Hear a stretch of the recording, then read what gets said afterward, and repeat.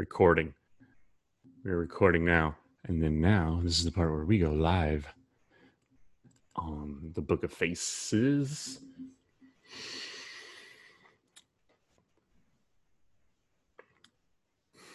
Well, 2 minutes late. That's fine, right? I'm not paying attention to you because I'm currently trying to buy another vehicle that I don't need via Facebook Marketplace. Story of your life. 2 tickets to paradise! Pack your bags and we leave tonight! Woo! We're going to for sure get sued. Who sang that song? Kenny Chesney? Oh, no. Eddie Money. God, you're so old. That was when I was a kid. You are a kid. You're a giant man child, and everybody knows it. That's fair. Podcast episode 14. Hello, everybody listening right now to the iTunes. This is the intro where Rye fumbles through his stuff before he actually gets us live on Facebook. Just And boosh, we are live on Facebook. I don't believe you. In your face, book. What episode number is this? 14. God, we are doing very well. Consistency is key, cuz. Consistency is key. So what's up, buddy? Oh, you're putting this on me? Off to a good start. How's your week? No. Last week, what did I do? I had prepared notes. I had talking points. We talked about somebody dumping their poop in a pits. I had a whole bunch of good stuff lined up. I said, Rye, you got one job. Week 14, episode 14, I need you to prepare an entire fun-filled adventure schedule to speak on. Did you prepare anything? You definitely did not say those exact words to me. Okay, that's weird because everybody in the comments agrees with me. What are you talking about? There's nobody commenting yet. Oh, well, guess what? iTunes doesn't know that. So when they listen to this, they're going to be like, Logan is such a good dude. You know what, dude? I don't really appreciate the way you're coming at me right now, okay? Oh, Donnie Klein's watching. This is good. Donnie, I'm gonna leave with this. Donnie, listen up. Donnie is a customer of ours at Dynasty, and every time I do a live feed, he pops up with his eyes because we've had his car for like 7.5 years, and he wants it back. Donnie's car. We did a single turbo kit on a 370Z. It made 638 wheel horsepower, stock engine. Really, really a fun setup. So today was the wrap-up day. It came off the dyno. What day is it? Wednesday? Yes. So Tuesday, he finished up on dyno on E85 tuning. And then today, anytime we finish a build like that, we do street test, drive it for a good bit of time, and then make sure nothing falls off the car. As I'm sure Donnie's like, what fell off the car? Nothing fell off your car. I didn't work on it, so that's good. But we street tested it. Everything went well. And Donnie, I tried to call, but his phone kept going. He was in bad reception area, so I couldn't get a hold of him. Is it if for you, not to derail the conversation entirely, is it not the most nerve-wracking thing for you to fire up a car for the first time, even if it's your place of employment or your own project, somebody else's project? The only first fire-ups that get me nervous at work are first fire-ups that we did not build the engine on. Not because, and it's only because it's an outside, entity that did it. Like, I won't, without mentioning names or engines specifically, I have a customer in-house right now that the car's been there for, I don't want to give anything away. It's been there for a little while. Yeah. And he had another company build him an engine. Actually, 2 of these going on right now. He had another company build him an engine. Well, we fired it up and went to do first oil change. And the thing's making a racket. Oil pressure's kind of all over the place. Pull the oil out of it, and it's just full of glitter. I mean, it's full of metal. Ugh. Well, then it turns into the following. The engine builder tells the owner of the car that, and this didn't happen, but this is normally what happens. We were blessed in this situation. But the engine builder immediately blames the shop. Well, it was a shop. They didn't turn the key the right way when they started it. Or like some dumb, like, was there oil in it? Yeah, we put oil in it. Yeah, they didn't prime it. Yeah, exactly. Oh, yeah, okay, we did. This is, in fact, our first rodeo. We bought a fresh pair of cowboy boots. We're planning on breaking them in tonight on this horse. So that's the one thing that aggravates me, freaks me out on first fire-ups. I hate the hell out of that. So Brock is the shop foreman there, and he does all our engine builds. I've never had a single engine, knock on wood, never had a single engine failure from anything we put together in-house. So every time he throws something together, the concern is not there. But anything I personally work on, yeah, It's absolutely terrifying. I hate Yeah. starting. I don't know how many times I've done it, and even with my own car, just every time I hit the button, I'm like, how much is this going to cost? That's the first thing that crosses my mind. And like, I just did a cam on a 2015 Camaro, done them cam job in a million times, pull the heads, fresh lifters, fresh oil pump. But it's like, I've ran into those scenarios where you tear the O-ring on the oil pump and it kills the oil pressure, or just, Yep. dude, you never know. And it's so nerve wracking. Mm-hmm. Yeah. I don't know if I was the only one who felt that way. No, and yeah, I mean, there's situations that are worse than others, and there's a lot of things that can go wrong on a first fire up. But it was one of those things. Donnie, circling back to Donnie's car, this 370Z. So let me play this whole thing back. This thing was such a pain in the ass, and everything. Keith Durbin's in here. I got a couple of customers in here that all have really fun street cars, but Donnie's car was a pain in the ass. So we did a CJ Motorsports twin pump hanger, and CJ Motorsports is owned by a guy named Chuck, who's a good friend of mine, and he builds a bunch of fuel system stuff for 350Zs and 370Zs and RX-7s. Incidentally, the fuel pump hanger I have in my car is a CJ Motorsports hanger.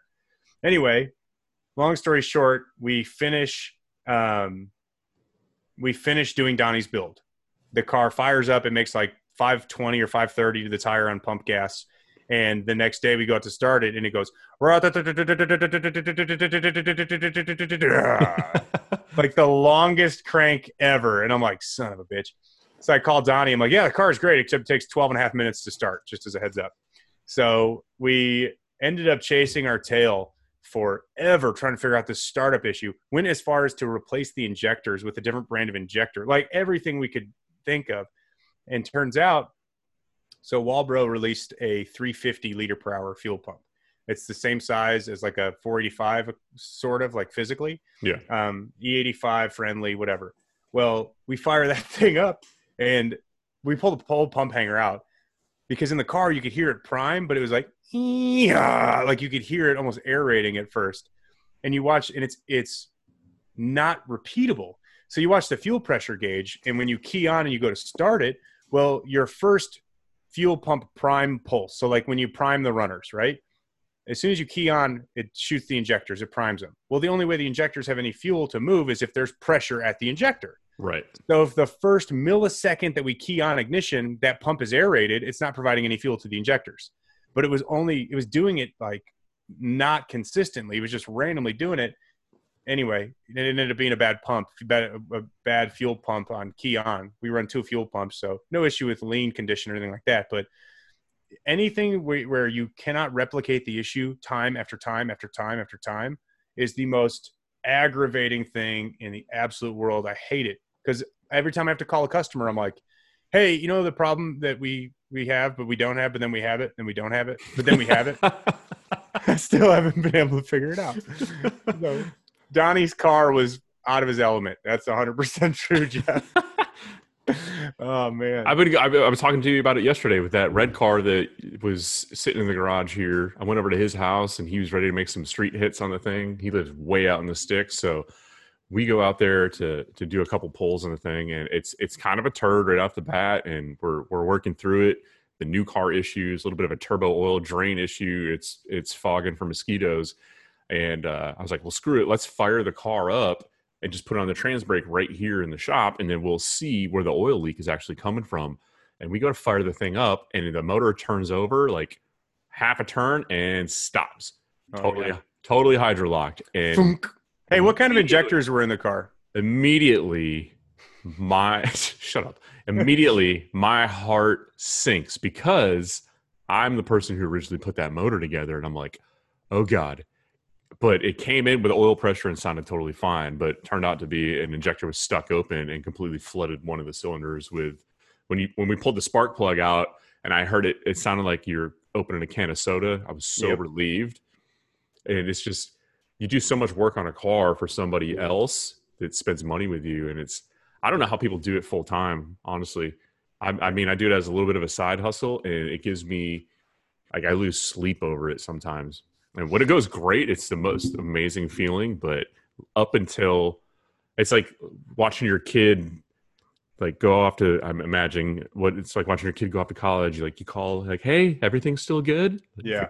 That Camaro I just did the cam on. I've been calling him or texting him like, hey man, how's the car? He's like, yeah, 250 miles on it. And I'm like, okay, cool. Let me know when cool. shoot me a text when it hits 320. Like, Yeah. I think the biggest thing too, especially when you mix your passion with your professional life. Will asked a question, what's the worst phone call you make at work? There is no worst phone call anymore. When I first got into the business, it was, engine failure or something like that's always tough. But if you prep a client the right way and you talk to the customer about what the worst case scenarios are off the bat, then they should be prepared for worst case scenario at all times. Because who was it? Josh Tonsky, Horsepower Solutions on the East Coast up there. I think where are they at? Up in Jersey, I think. Jersey. I don't know where they are. I don't think they're Jersey. Northeast somewhere. Jersey or they're in the New England Patriots land. Yeah. Anyway, he posted up, if you can't light a $100 bill on fire, drag racing is not for you. I'll go a step further. If you can't light a $100 bill on fire, modifying cars is not for you. And that's a big key, because worst phone call you can make. Let's say I have a customer drops off their car. Hell, Kenny Harper posted up that Dynasty, our shop, broke in the engine on his 350Z. He never even turned the key. So if Kenny's car goes on the dyno and it shreds itself, it blows to pieces, that would be a terrible phone call to make if the conversation prior to the car going on the dyno wasn't, we didn't build this engine. We will monitor all your vital signs. If something goes catastrophically wrong, we will obviously stop the dyno pull. Understand that the following things can happen during a dyno pull. And there's nothing, a lot of stuff is out of our control. It's divine intervention. Stuff happens. My case, my RX-7, for example. Anyway, so stuff like that happens. Now, I'll edit that statement. There is a worst phone call. When you physically harm somebody's car in the shop, you dent it, you scratch it, you crash it, something. I have been blessed, knock on wood. We have never crashed a car. You hear horror stories. They took my car for a test drive, put it in the ditch, and flipped it, whatever. Knock on wood again. This never happened. I tell everybody that I do. I mean, I'm not a shop and I just do side stuff for everybody, but I tell everybody up front, I preface it, I will not test drive your car. Yep. Because from an insurance and liability standpoint, they could take you for all you're worth. You know what I mean? I will put it around just to through my neighborhood at 25 miles an hour, but I will never go wide open throttle with somebody else's car. Yeah, man. Well, and that's the thing, even from a legal standpoint, a lot of people, I'm going to open a shop, or I'm going to start wrenching. I'm going to do this. I want to do that. Well, the problem with that, not the problem. I think it's beautiful when people want to own their own shop. But take a step back and look at the brick and mortar cost, look at all the tax liability, look at the insurance. To get proper insurance on a shop, somebody please, if you're really thinking about opening a performance shop, not gen repair, because they are two globally different things when it comes to insurance companies, look at what it costs to insure a performance shop. When people call me at Dynasty and they say, hey, why should I bring my car to you? I tell them, I don't look at our track record or reviews. You can do all that. But call every other shop in our area, and I'm not bashing anybody, just being honest. Ask them what insurance they carry, what security system they have, how long they've been in business, what's their Better Business Bureau rating. Ask those questions. Right. Fully insured, vetted shop. We have 24/7 security system all over the shop. We have people monitoring the cameras at all times. So if your car is in our shop, within our gate, inside the shop, it's not, again, things happen, but it's a very safe location. But the worst calls to make, again, is if I dented or scratched your car. Hey, we hurt your baby. Sorry. Dude, did I tell you about that split window fiberglass vet that a jack fell into? Yeah. That was tough. But you can't lie to a customer, accidents happen. And he was super appreciative of us being forward with him and roll on. Everything's fine. Stuff happens. Yeah, I was messing with a shop out in Cali, and it is 65 Chevelle, this $100,000 plus build, ridiculous, just basically built to cruise the fairgrounds at a Good Guys event. Yep. And somehow we let the car down, and we didn't realize that somebody kicked one of the legs on the 4-post lift. Oh no! And it wasn't under the frame anymore; it was under the fender, and we sent the car up, and it crushed the front fender. And this was it was easily a $10,000+ paint job on the thing. And yeah, we had to eat it. I didn't have to. I didn't know the shop and I didn't do it. But I heard the noise and I walked into the back and I was like, oh, that's no good. So that's definitely, I agree with you. I'm not in I've dabbled in shops. I've never personally damaged anybody's equipment, thankfully. But that's one of my biggest apprehensions about, like, when I hang up what I'm doing right now. Like, I've thought long and hard about it, long and hard. Um, but I don't know that I want that much liability and anxiety laying over me. It's a bunch. Well, it is, and even the small amount we've talked about the jobs that you've done, and you just talked about the Camaro leaving in 250 miles, and you're losing sleep over it. Well, I learned over the course of time doing it for a job. There's no way to not take your work home with you. Yeah, it's impossible. It's straight up impossible. And even now, Donnie Klein, one of our customers, is in the live feed and he's watching and commenting. And if this was me 5 years ago, I would have so much anxiety over one of my customers trying to talk to me after hours or like talk on a live feed. And then you take a step back from it and you ask yourself, why do you feel that way? Why do you feel anxious over this? And the anxiety, you spelled clapped out, by the way, wrong. It's calped out, podcast episode 14. Did I? Yeah, whatever. Anyway, I used to get anxiety over that stuff because I just, for whatever reason, I just didn't feel like I could get away from my work. And then I realized I didn't want to get away from my work. You know, there's times where I need a break and I need to step away from it. But, you know, I think being nervous and having anxieties over things like that, the second you don't have any nerves or any anxieties, you should really check yourself as a technician or whatever. Yeah, that's when you get complacent and you make mistakes. Yeah, 100%, man. I've 100%. That's my biggest anxiety over this whole thing is like, I'm trying to, that I want to turn what we love to do into a career. And it's like, okay, now when there's more liability, is it going to be as much fun as it was before? Because like right now, I just do side stuff for people just to generate a little bit of extra revenue. And what I've learned is I used to do this stuff for people damn near for free, or just like, hey man, bring me some beer and I'll put a cam in your car because I love to build cool shit. And what I kind of started to figure out is like, even my own personal time is worth money. And as the anxiety level started to increase over the years and the builds got bigger and bigger and bigger, that's when I didn't really charge more based on the amount of time it would take me. I charged more based on the amount of worry, because I was like, try to scare somebody away. Like, if you really want me to do this, I will, but this is what it's going to cost you. And then when people say, okay, and I was like, oh shit, I actually have to do this now. Yeah. The cost benefit analysis of anxiety versus profit is huge. And that's one of those things, like, even you remove yourself from the situation. And you just mentioned your time. Now you're a father of 3, terrible father, I might add. I hate you. You're a father of 3. You have a wonderful family. And then you look at, okay, I'm going to have to do a cam job on this Camaro. It's going to take me 15 hours, let's just say. Right. That's 15 hours of your life you're never going to get back. So take a step back and say, what is my, like, here's a great example. Hal, the owner and tuner at Dynasty, which I probably shouldn't mention this publicly, but Hal may be welcoming another addition to his family. Congratulations, Hal. Nothing has happened yet. I have been trying to name this new addition, and he, for whatever reason, won't let me. I just feel like Reginald the Hammer is a great name. There's so many names. Raylan Wyatt is a name I said. And Raylan Wyatt sounds like a cowboy you would never want to fight. You know what I mean? It's a pretty good I don't want to say his last name on the air, but yeah, Raylan Wyatt. Like, just sound anyway. So Hal, owner, tuner, Dynasty, one of my very, very close friends, and he has a rate set up. Okay. So your standard, we charge hourly dyno time, and I'm not going to say that number over the air because it is what it is. Call me if you want a dyno tune. But number 2, if you want to slide in ahead of a customer, let's say you have to have your car done and you want to push everyone out of the way. It's not fair. I can't do that to people. I don't care if we're tuning a stock 350Z and you have a full pro mod you want to get on the dyno.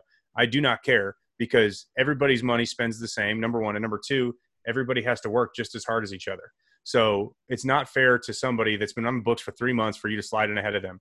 So if you want to come in and you want them to come in early before shop opens, or you want to come in on Saturday or Sunday, it's easy. Double shop rate. You pay double the cost, and the next step is he has to clear it with his wife.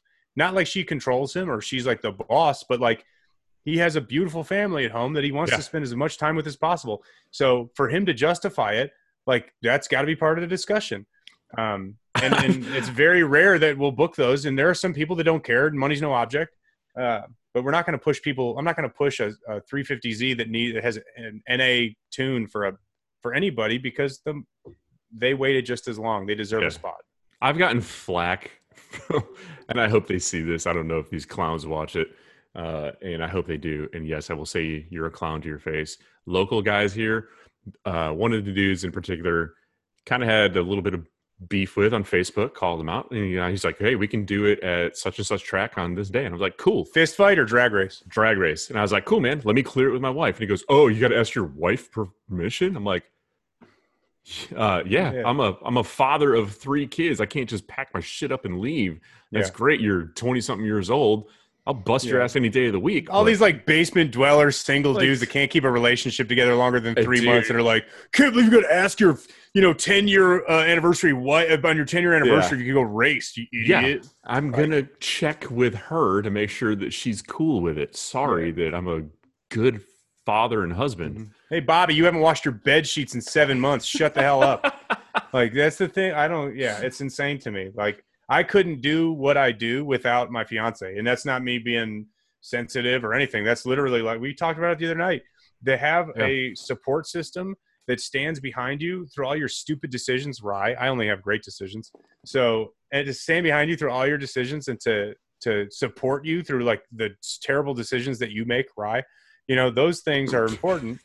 And you don't realize what it means until you go from like a shitty relationship that's toxic. And like, even if like, I'm not saying I'm a toxic person, but I wasn't the best person my whole life.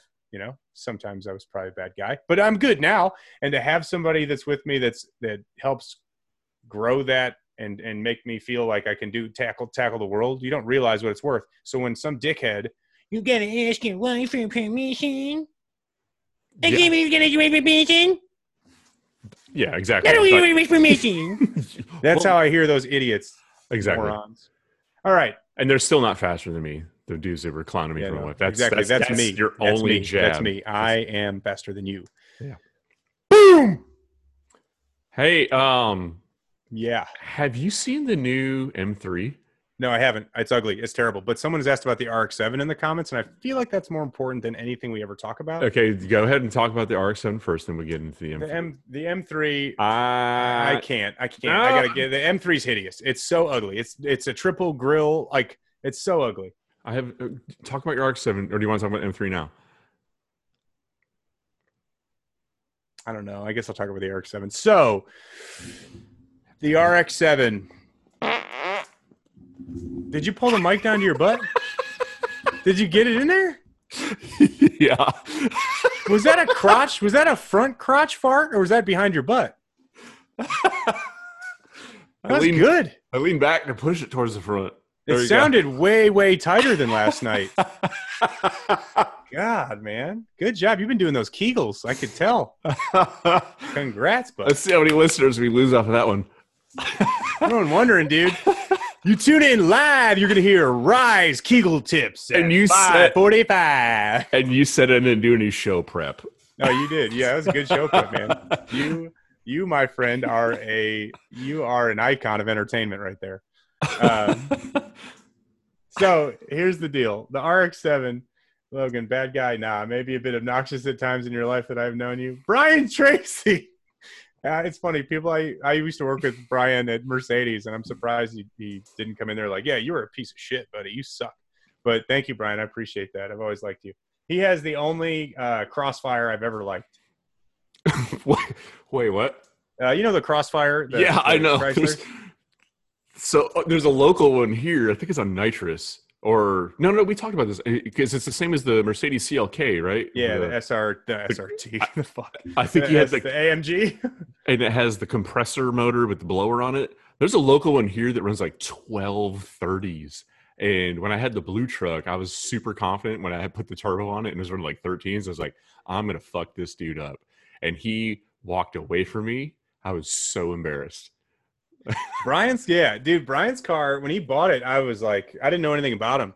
And then he bought it I think, Brian used to be into SRT4s. So when he bought the Crossfire, I was like, oh, it's just like another SRT4. It's going to not go anywhere and break transmissions every 5 minutes.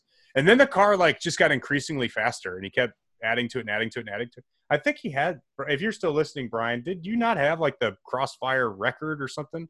Which I'm sure, no disrespect, Brian, but I'm sure that wasn't a hard record to get. Like all 12 people that have them. You beat me to it. But it is cool. It's that blue color. It's got like a carbon hood, nice wheels. Like he did it up nicely. Again, for Crossfire. So the RX-7, the deal there, I sold the engine, the transmission, and I sold the everything. I gutted the drivetrain. And other than rear end and stuff. What did I start? Anyway, I gutted the drivetrain, sold to a buddy, and it's been sitting in the corner. I have I've basically gone to, I'm going to go stick shift again. Thank you for everyone laughing right now. T56 Magnum, and I believe I will be putting together a 416 cubic inch stock block combination. I have 1080, so you went 1080. He has the record. Only turbocharged one at the time. Brian Tracy, Crossfire King. Can't knock that. 1080 car will fuck up almost anything on the street. If I got beat by a Crossfire on the street, I'd sell my car. Yeah, absolutely. That's what your license plate should say, sell it. Yeah, honestly, 100%. Or yeah, you got beat by a Chrysler. But yeah, that's the plan right now. I think a 416 forced induction, but I'd keep that under the hat. I'm not sure what yet. And then banger, monster clutches. Steve Addison, if you're watching, I love you. Thank you for sticking by my side like I'm a terrible abusive girlfriend and you just won't go away. I love you. And I think that's going to be the game plan. I have been actually, I just got off of, oh my God, I got off like a 35 to 45 minute phone call with my dude Dan at BC Forged NA, the wheel company. They do custom modular and monoblock wheels. Those are the ones that are on William Tetro. Yep. Yeah, the same brand that Tetro runs on his street stuff. Yep. And dude, I'm telling you, man, I have I talked to Alex Healy when he was at RC Components and about wheel specs, and him rattling off the math behind wheel specs to me was like, oh my God, I don't know anything about wheels. And then I talked to Dan, and dude, this dude is like an encyclopedia. He like knows to the thousandth of an inch like how big the lips will be if the centers are offset here or this or that. Like he's spitting numbers out to the point where I'm like, dude, I'm just going to throw money at your face, and I just want you to surprise me because it messes me up because domestic guys are all about like inches of backspace, and then the metric stuff is always millimeters of offset, and I'm just like, dude, I can't keep up with it. And then you deal with Dan, and Dan will interchange in the middle of it. It's like you're driving in Britain and then you're back in America. He's it'll offer a 3-inch lip, a 76 millimeter offset with a blah, blah, like all. And I'm like, dude, I don't even know. It's like listening to my wife talk to her mom because she's from Mexico. So she'll be talking in Spanish, and then all of a sudden just like back to English. Yeah. Back to English. I'm like, what are you doing? Dude, I'm telling you. Keep up with it. It felt like that. And so we've been going over options for wheels because I want to put a nice set of wheels on the car. And that's kind of where I'm at. Street car, drive it, enjoy it. I have no goal for drag race times or anything like that. I think I'll have fun, and I think I'll be able to go fast still with the banger like I did before. If anyone forgot, I went 890 with a stick shift already. So just as a heads up. I fully believe in you. You're full of shit. Why do you do this? I'm not. No, I'm totally not. I 100% support you. Our relationship isn't built on believing in each other, dude. As long as your time slip does not start with a 1, we're cool. Yeah, no, it won't start with a 1. First pass, it won't go 1 anything. If you can you do it on 18s? Because that would be sick. The problem with and I never made this a big deal because I didn't know how far it would get. I wanted to go 8s on air, and I wanted to put air ride on the car and do it on 19-inch wheels. The problem is, on an 18-inch wheel with a drag radial, it is super abrasive on IRS. So the last time I tried to go drag racing with a 17-inch drag radial, it was a streetcar takeover, and I broke my pumpkin into 77 mini pumpkins. So, and then the crowd was like, "Oh, you piece of shit! I hope you die in a fire." And I'm like, Because you oiled down the track. No, I didn't move. I moved like 3 foot. I mean, it was like, it didn't even move. The car literally went like, pink, and that was it. It was just oil or gear fluid everywhere. There's zero forgiveness on a sticky track with that. Dude, the crowd, they put on a show for Streetcar Takeover. The crowd immediately, oh my God. I know I don't have a car to race myself, but I'm going to make fun of this guy. Oh. So I got Get out, turn your back, and like take your helmet off and look down at the ground. No. Middle fingers, everyone. I just got out of the car, middle finger. I did the sprinkler middle finger deal all around. It was very embarrassing. I'm excited to see what you do with it. Hey, Michael, didn't Cletus run sevens with a stick? What did you run with a stick, Michael? Huh? Your big ass red glasses. What did you run with a stick? Nice. What if you right? That's a real nice top fan badge there, Michael. Be ashamed if something happened to it. You'd be crazy, Michael. Why'd you go with a stick, Michael? Why'd you get off Cletus's nutsack, Michael? Huh? You got oceanfront property on his taint, Michael? Sorry for yelling, Michael. Please don't stop watching our show. I love you. And I miss you, and I'm sorry for screaming. But I am going to roast you. I'm going to go to your profile and talk a bunch of smack. So give me one. Damn it, he's got a really nice house. I'm trying to figure out what's up with those red sunglasses in the profile. I don't know, dude, but I feel like we should become good friends with him because if you look at the rendering of his house, he looks like someone we should hang out with. I can't because if I do, I'm afraid it's going to lock my internet up. So I'll take your word for it. Michael, we like you a lot. Yeah, Michael, nice house. I hope it's built now, and if it is, we should hang out at some point. Absolutely. So either way, just hit me in the DMs. Like, let's see what happens. See where it goose. So you don't know if you're doing blower or turbo. You're on the fence. No, I know what I'm doing. I'm just not going to talk about it. Okay, that's fair. It's going to have 416 cubic inches of raw American power, which is how you say power. LSLT.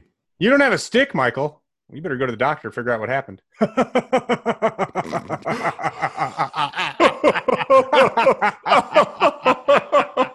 That's a penis joke. I'm just kidding. For real. I'm sure you're packing an equipped package with glasses like that. So hanging a hammer down there. Anyone else want me to roast you? Go ahead and post up in the comments. This is fun. So you got to carry the team, buddy. What do you got? Come on. The new BMW. It's hideous as hell. Here's my thing. Here's what I don't like about it. Okay, I'm going to share a screen right here. Okay, get ready. Yeah, I'm looking. Okay, hold on. For our iTunes viewers, Rye is unprepared for the podcast, so he's just going to put pictures up and talk about them. It's his favorite thing to do. It's so ugly. But here's my thing. It is ugly, okay? But if you see whose site I'm on, Abimelech Design, same dude that did the Impala rendering for me, he fixed it. Check this out. Right. I'm waiting. Your internet. There it is. He fixed it. I still don't dig it, dude. He kind of fixed it. I'm not. don't. No, I'm not saying that. Like the rendering looks better than that stupid ass grill. It does look better. However, I just don't dig. I don't know. I've just never been a big BMW guy.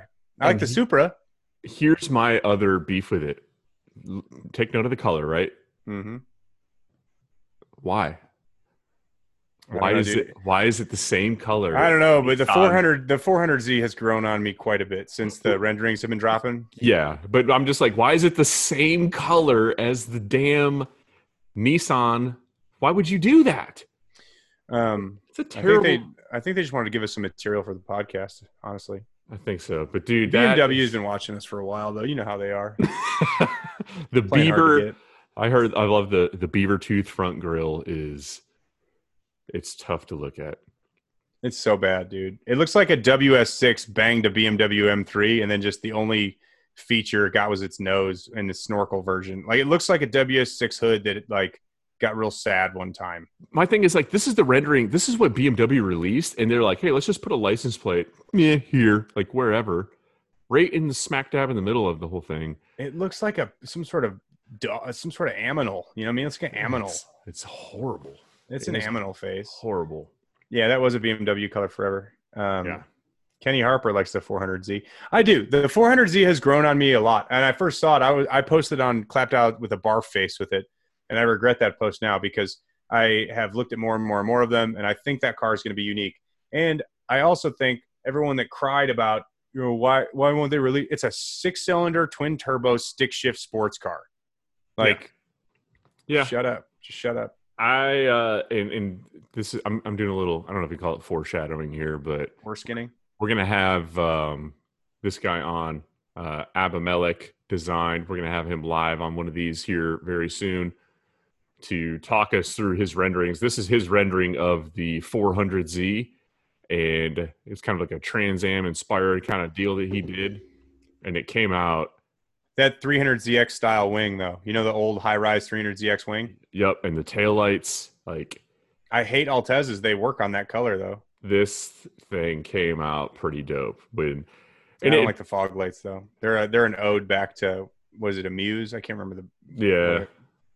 Like, I just want to know, like what we talked about on the phone earlier today, how these guys do this stuff. And that's what we're going to dive into. I don't want to talk too much about it now because we'll get him on here. But yeah, we're going to do a follow-up for, hopefully we got to work out the details, but have like a live Q&A on doing 3D renderings on those cars, because it is very unique the way that they go about doing that, for sure. Yep. Like, that's a car that you've never seen in person, and somehow he's amazingly able to do this incredible 3D rendering of it. Amazingly able to do this incredible. I know, that's amazingly able to do an incredible. It sounds like a Donald Trump campaign song, doesn't it? It's an amazingly incredible way to do an amazing, incredible. He's just an amazing with the amazing. little accordion hands. All the diehard amazingly Trump fans able. They're gonna stop following. You guys hate Trump. No, we don't. We just think he's funny. So okay, let's just amazingly able to. That's good. Amazingly able to do an incredible job. It's it's the most amazing, incredible job, and it's always very good. It's good huge. Oh, rather than Biden, who'd fall asleep in the middle of drawing one. But yeah, no, I'm a big fan of all of this. I think he does a good job on the renderings. I think the 400Z is sick. I think it's going to come out, even with the final touches. You know how the renderings never spot on for the final product. I think the final product's going to look really nice. I'm excited to see how modifiable it turns out to be. Well, what's the biggest hindrance from being modifiable? Tuning. Unlocking the ECU. Yeah. So, and I don't know if you've seen this. This is hilarious to me. Anyone that calls the shop and wants to tune a 19 to 20 Silverado, I tell them I can't. Rather than explaining it's $500 just for credits to unlock the ECU. It's 10 credits. And then the ZR1, we have a C7 ZR1 in the shop, and it was $2,500 for an ECU. He bought a replacement ECU just to have. Jesus. $2,500 for the ECU and unlock on that ECU total. Plus, you also need 10 more credits. So it's $3,000 just to be able, and this is with a whole replacement ECU. If you don't get the replacement ECU, it's $2,000 for the unlock process. So it's insane. But the thing is, you're buying a $150,000 car. True. You know what I mean? Like, spend $150,000 on a car. HP Tuners is probably like, you know what? These dickheads will probably spend the money. Like, that's probably their thought process. They just assume that anyone, like a brand new truck, these dickheads will pay the money. They just don't care because they know the dudes just bought anyone that bought a $60,000 to $80,000 truck that wants to tune it doesn't care what it costs. Yeah. You know, you pay cash for a truck, you're gonna tune it anyway. Speaking of dickheads who will spend money, where is Josh? Have you seen the Tesla Model S Plaid? It's sick. But when is Elon Musk going to start delivering on everything he's taking deposits on? What are we at now? This is the third one. So the Roadster, the Cybertruck, right? And now this one. And you can just, the Hype Beast, taking deposits on this. Like, how long can this keep going? We'll see. I don't know, man. I don't understand the economics of pre-ordering a vehicle like that. I don't even understand the economics of pre-ordering a cell phone or like a PS5, let alone like a deposit on an entire truck. Well, the Cybertruck deposit was only $100.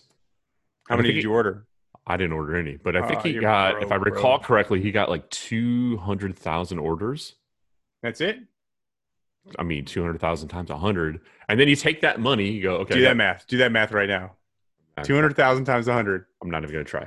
$20 million. Come on. Is it? Okay. So I don't know. It was a guess. I think it's 200 million. Let me do the math. 200,000 people pre-order. 20 Damn, I'm mil, good. $20 million. So now you take those numbers to your potential investors and go, I got $20 million from people who are interested in this vehicle. And you don't have to tell them like they only give me $100, but $20 million worth of people. This is how excited people are about this truck. Are you willing to invest in this company? And they go like, take my money. Yep. And then you use, I just feel like Tesla's doing a big rob Peter to pay Paul kind of situation. You know, where is the Roadster? It's been, remember he's claiming 8-second quarter mile times with that. They built one. Yeah, I don't know. I also, maybe they're all in outer space. He just keeps putting them on SpaceX and You know what I mean? Maybe sending just them keeps to the launching moon. them out. Oh, you want your truck here? You got to go to outer space to get it. It's on Mars. I've read some stuff about it's such a he's such an intriguing character to me on how he runs Tesla and how it's so polar opposite of how any other car manufacturer actually is. So I find it like really very intriguing. Yeah. So I drove a Tesla one time. That's all. That's all I had. I've never driven a Tesla.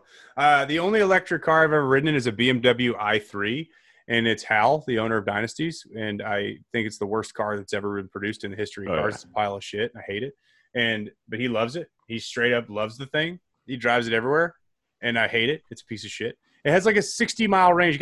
You literally have to charge the thing every evening. Like he bought like the low range one so he can drive it to and from work, and that's like it. Yeah. But it's the worst thing in the world. The tires there's only one tire that fits the wheel. It's like a 20 by 4-inch wheel or so. It's the most bizarre. The i3 is a little smart car looking one, right? Yeah. Okay. All electric smart car. Not the i8, which looks like a supercar, which is a complete turd. Yeah. Hey, question: C7 ZR1 or V10 Audi R8? Pick one. That's tough. I'm going to say C7 just for a maintenance standpoint. Okay.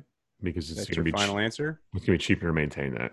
Okay. What if the maintenance doesn't matter? Just pick a car, one or the other. Audi R8 V10. Yeah. Cool. Yeah, I told our ZR1 customer to do that as well. So is it 6-speed or e-gear? I didn't even ask. I didn't care. Yeah, I wouldn't either. The C7 ZR1 is an amazing car. I think it is the best Corvette ever produced. I believe that wholeheartedly. I honestly think the R8 is more my style because it's a more attention-grabbing car. It's louder, it's more boisterous, more flamboyant. And like when you spend that kind of money on a car, you're not doing it because you like the gas mileage, you know?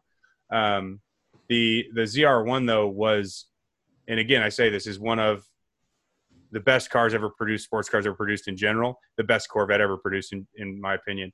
I would take a C7 ZR1 10 out of 10 times over a C8. I do not like the C8s at all. Ooh.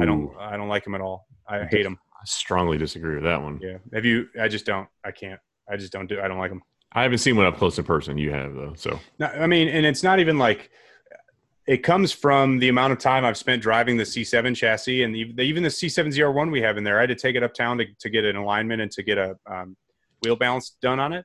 And just cruising on the highway, it's just such a well-balanced car. I haven't done a lot of driving in the C8, but I just don't like the position of the seat. I just don't like I hate the rear end of the car. I don't know. See, this is going to be an unpopular opinion probably with most people, but I'm a C6 over C7 guy. C6 Z06. I think that's common. I think most people like the C6 more. That's my favorite. Yeah. The C8, I will say this. The C8 does drive nice. It's not a terrible drive. It drives nice. It's a well-sorted car.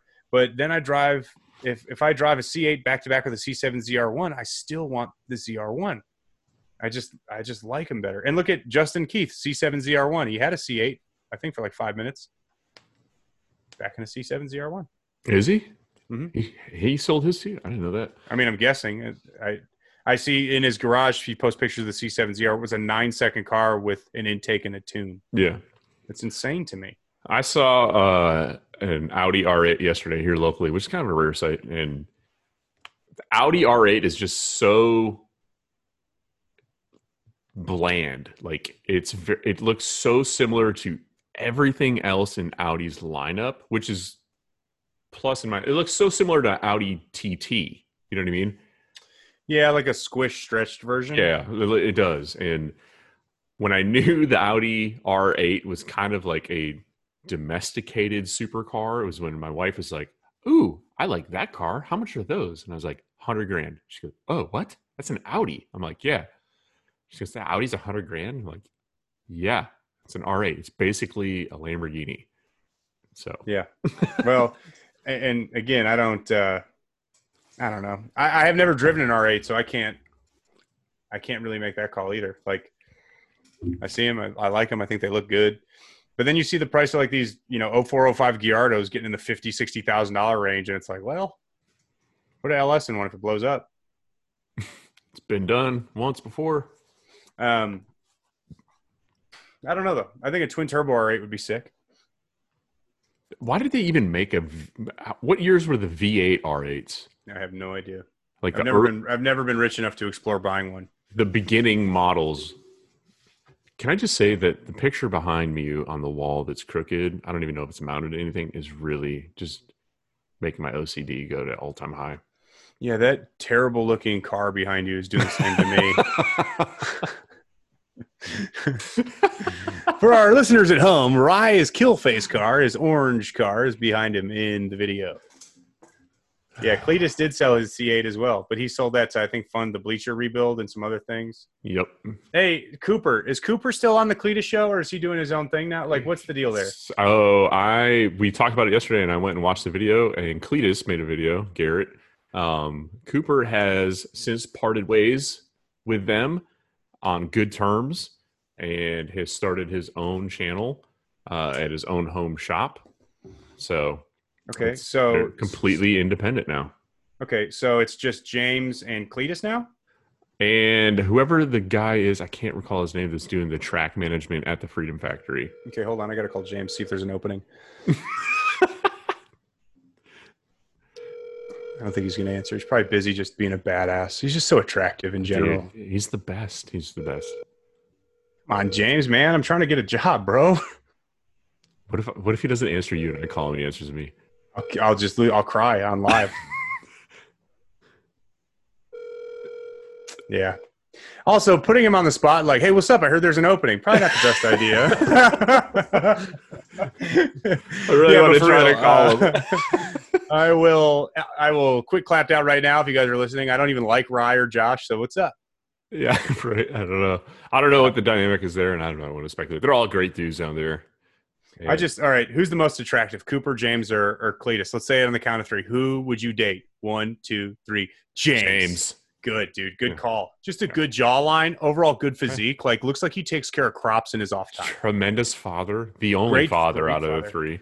Speaking of fathers, my dad's in the comments. He says, "Good to see you. Wish I could say the same, Dad. You never loved me, Dad." Not true. He did love me very much. Not in a weird way, though. God dang it. So anyway, James is very attractive, right? Yes, 100%. I think who would win in a fight, Cletus or James? James, dad bod, dad strength. Okay. Crazy dad strength. Who do you think clips their toenails more often, Cletus or James? I bet Garrett gets pedicures. Yeah. Garrett for sure gets pedicures. Yeah. Do you think? When you're a father of, I think James has 2 kids now, right? When you're a father of 2, like, you don't have time. 20 kids. He's got 20. Look, I got 3. I don't have time. If you saw my toenails, I can catch salmon out of a river with these things. Okay. You can always, yeah. Okay. Well, yeah, that's fair. I think at the end of the day, you need to just focus on what's important. You know what I mean? Which is clipping my toenails?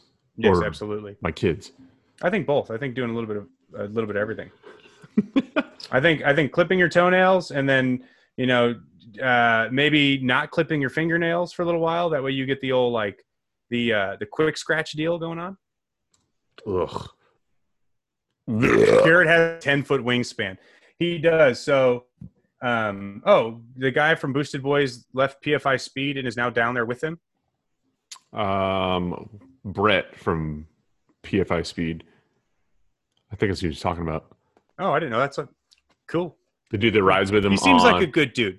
The guy that rides with him on Rocky Mountain Race Week. Oh, no, Brian just said boosted boy Kyle. So there's a discrepancy here. Oh, I don't Doesn't know. matter. I wish him luck. Let's focus on what's really important, and that is the fact I went faster than Rye in 2020. He's not going to beat me. The bottom line is Killface and Ruby are going to show down and show up. Don't change the subject. I'm not. It's still on the same subject. When are you going to go faster than me? I'm going to bust your fucking record wide open when I race James, if not before. Actually, car's going to the dyno this week, and then next week I'm going to Galat Motorsports Park and racing old John Dock heads up with his SN95 for North Carolina SN95 Streetcar Supremacy. Oh my God. There, I will be. That's a real title. We made it up. This is very long. It's giving me kind of a little bit of a headache. So me and John Dock are going to be going toe to toe. Well, yeah, I guess toe to toe. I was going to say face to face would be tough. He'd need a stool. Yeah. I sent him a text earlier. We were talking back and forth today. And I sent him a text. It was meant for my wife. And he goes, "What?" And I was like, "Sorry, that was meant for my wife." And he goes, "Is that your like weird way of talking crap?" And I was like, "It is now." Like, yeah. Oh my God, dude. Yeah, old Johnny boy. He's a good kid, that John Dock, isn't he? oh yeah. Very excitable too. Did you know John Dock? This is true. You guys can verify this. In high school, John Dock was on the varsity wrestling team, and he shit his pants in the middle of a wrestling tournament. All in his onesie. He shit all over himself. So where he's from, still won. yes, he did. That's the sad part. Here's the thing: the ref had to call it because the opponent was throwing up from the smell of shit. But John had the superior position at the time, so if anyone's wondering where you can't shit your pants if you're naked came from, they're like, all right, hit the lockers. Hit the lockers. They just hosed him down and then covered him in powdered sugar, and then all the kids took their turn. So that's if you guys are wondering, that is a true story. All 32 live listeners, run to John Dock and tell him Logan told the story about him shitting his pants on the wrestling mat. We went to high school together. I graduated 3 years ahead of him because I graduated early because I'm very smart. I don't think John graduated at all. No, he's still in school. He still goes. Oh, that's fair. It's his 12th round of his senior year. So when he wrestles now, it's a little awkward because you got a 46-year-old guy on the mats with 18-year-olds. Other than that, though, yeah, he did shit all over himself, just as a heads up. So run and tell that. You didn't like that story? No, I loved it. You want to hear more stories? Yes, please. Okay. Name somebody in the industry that we both know. Jason Terrell, Tin Soldiers. Jason Terrell. Jason Terrell, at 18 years old, became the youngest person in the state of Kentucky to earn his woodsman license. And he has, at his house, he bought 67 acres. For whatever reason, I remember the amount of acres. 67 acres. Of the 67 acres that Jason Terrell owns, 66 are either indoor greenhouses where he cultivates orchids. So Tin Soldiers is his main gig. He literally buys and sells orchid flowers, and that's where he gets all the money to go racing. He doesn't really give a shit about racing. He is a huge, huge orchid enthusiast. Absolutely loves flowers. Okay, give me someone else. Let's see here. Brian Tooley. Brian Tooley originally went to college to be a veterinarian because when he was 12 years old, his cat had a litter of kittens, and he couldn't save one of the kittens. One of the kittens passed in his arms. At the same time, he was going to get he was going to go to school to get his degree and to be a veterinarian. He decided to join the Navy because he thought that they had underwater seahorses that you ride. He was absolutely incorrect. There's no such thing as seahorses that you ride underwater, and he got stuck on a submarine for like 6 to 8 years. Next. Let's stick with the BTR family. Rick Smith. God, Rick Smith, dude. Okay, how about a true story for one? Yeah, his tells itself. Basically. Rick Smith has Richard Smith. Richard Smith founded Trick Flow Specialties. Richard Smith is packing a 12-inch donger. Richard Smith is now working with Brian Tooley Racing. He's in the research development. He developed the equalizer, their new 3-piece intake. That's Richard Smith. Richard Smith has so many patents, and this is not BS. he has so many patents that the dude mid-conversation will remember a patent that he has and be like, oh, yeah, I forgot. We got a patent on that. And then just talk about a patent that he has that he forgot that he had. Probably some stuff I can't talk about publicly, but the dude, I can't even make anything up about him because he's just such a dynamo. He is a very eccentric person, but I mean that in the most loving of ways. He's awesome, dude. He's awesome. Absolutely. Actually, I talked to BTR, Bethany, and Samantha in purchasing and receiving, and they do their in administrative. And I gave them a call the other day. I needed some parts, and they took care of me. It's bizarre, like calling anyone at BTR and talking to anyone at BTR now. I'm used to like blowing bridges up when I leave work. Like if I quit a job or if I move on somewhere, I like to just explode the situation and never talk to anyone again. And when I left Dynasty to go to BTR, I stayed really, really chill with Hal and everybody because I really love those guys. And then when I left BTR to go back to Dynasty, it was the same vibe. And it's just I don't know. It's cool. I really do enjoy it. I think burning bridges only burn them when you have to. I'm trying to find, we wanted to talk about it earlier, Stevie Fastpass, but I can't find a good. All you got to know is the dude went 350s on a street legal tire. Yeah. I'm trying to find it. And like bottom 350s. 3502 and 3505. Yeah. Yeah. That's ridiculous. So he pulled the chute. God, who did he race when he went 3505? Pulled the chute on him early, it seemed, and it was hilarious to me. It was also the first. He was also this weekend. They had the first side-by-side 350 pass. That's the fastest side-by-side pass in history. Actually. Yeah, it was Marcus Burt and is it Marcus Burt or Britt? Marcus Burt and Stevie Fast. Stevie went on that pass was a 594 versus Burt's 588, 3.588, but he went a couple of 5.0s this weekend, and that is absolutely insane. Did you think 5 years ago? When was the first 3-second pass in RBW? No, I didn't think. Dude, we grew up when radial racing was if you go 5.0 to the 8th, you're doing something. Yeah. X275 now is running what RVW cars were running when we really first started paying attention to this stuff. That's crazy. Like David Farlow and Tin Soldiers guys, they were out this weekend. David Farlow's car. Stock 5.4 block and on an 80 millimeter turbo, restricted 80 millimeter turbo. They were running bottom 430s, I think. I don't know if they got into the 20s this weekend or not, but I don't think it was a 30. Was it a 30? Yeah. I thought it was I didn't think it was a 30. I could be I'm probably 1,000% wrong. I shared the video and it was insanely impressive. So Jose at Forced Inductions has been like just going off with his stuff. I mean, he's absolutely going off. Yeah. 80 millimeter, 436 at 172. That's nuts. That's absolutely nuts. With again, stock block, stock heads, 5.4. It is a Ford GT block in heads, but still it's a stock block. I think it's a production factory crank too, but we're coming to the end of this and I have a closeout that I want to do. It's a little emotional. And I will hold it together for the better of the show. Earlier this week, I had posted on Facebook that a good friend of mine had passed away. His name's Ryan Wasson.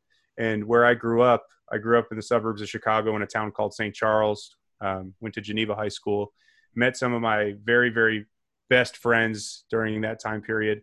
In a no particular order, there's Benji, there's Squeak, there's Chris Tremblay, there's Mitch Tate, I shouldn't even start naming all these people because I'm going to forget so many and feel like an asshole. But anyway, we had a very large group of people that were all together and really learned motorsports and enjoyed it together as a team. And it was just a sense of camaraderie that you can't replace. It's a time in my life that I'll never, ever, ever be able to replace. And I got a call earlier this week from my good friend Brandon Gonzalez, who lives in California now, and Ryan had moved out to California, that Ryan had passed away. The last 6 months or so, I hadn't talked to Ryan in quite a while, and we began talking again over the last 6 months, and he had this kind of newfound passion for motorsports, and he had picked up a BMW, and he was modifying it, and just it seemed like he was on a great trajectory and a lot of love in his heart, and a lot of positivity that just kind of oozed out of the dude. He was just always a kind of a bright light in the room when we would all get together. So I wanted to extend my deepest and most sincere condolences to Ryan's family, his friends, our original group, and everybody that has been affected by him passing. And if you asked me 10 years ago, if anything like this would occur, I would not have guessed that. And it's an indication and a reminder that time on this earth is fucking short. You do not know if you're going to wake up tomorrow. You do not know what the world has in store for you. We have a lot of bullshit going on right now in the world we live in. And the loss of somebody like that suddenly is another, like I said, a reminder of you don't know where the end button is. So just live and love as much as you can, and be good to your neighbor, and realize the world's not as bad as we all think. And if everyone could be just a little bit like Ryan was, that would make the world a much, much, much better place. So with Rye's approval, I'd like to dedicate this podcast to RB, Ryan Wasson, and again, extend my condolences to every single human being that he touched and that he was a part of.